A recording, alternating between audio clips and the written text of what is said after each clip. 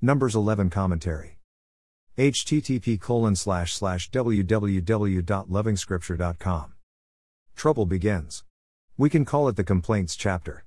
Again we see just how displeased the Lord is with complaining. Strangely, many of our prayers today fall in this category.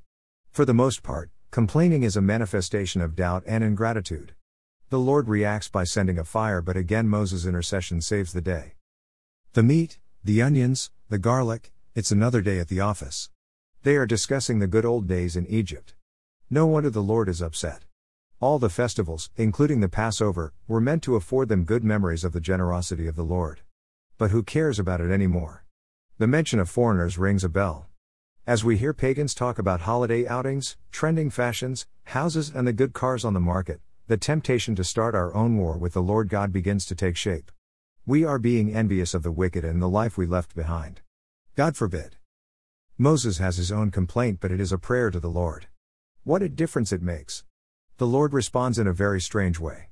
Moses doesn't die, the request he makes, and the Lord doesn't eliminate the troubles, but instead the Lord provides means to cope with the troubles. My grace is sufficient for you. I guess these words were whispered to Moses. For the saint today, these lines teach us to understand that while elimination of troubles is the quickest and preferred solution for us humans, the Lord doesn't always endorse it. It is a harsh reality. In many cases the Lord simply provides more grace to cope with the problem.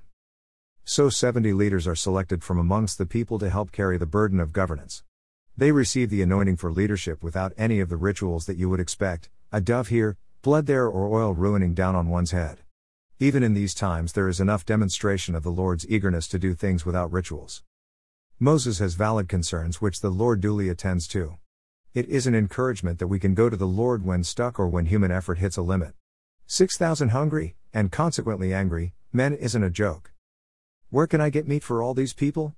They keep wailing to me, give us meat to eat. Numbers 11 verse 13. Moses' question here isn't meant to reflect his doubt in the power of the Lord. But as one would expect, Moses is drawing the Lord's attention to the fact that he was completely unable to provide a solution. The Lord's response is more like, worry not, Moses. I'm on top of things. I will not fail like you.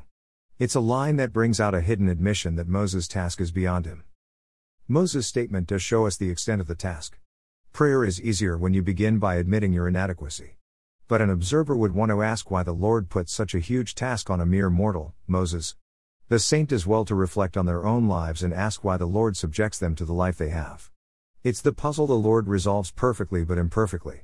So we must ask the same question endlessly. Maybe we, saints, are just children, after all. The children of Israel moved on and camped at Hazeroth. More recommended resources, visit http://www.lovingscripture.com.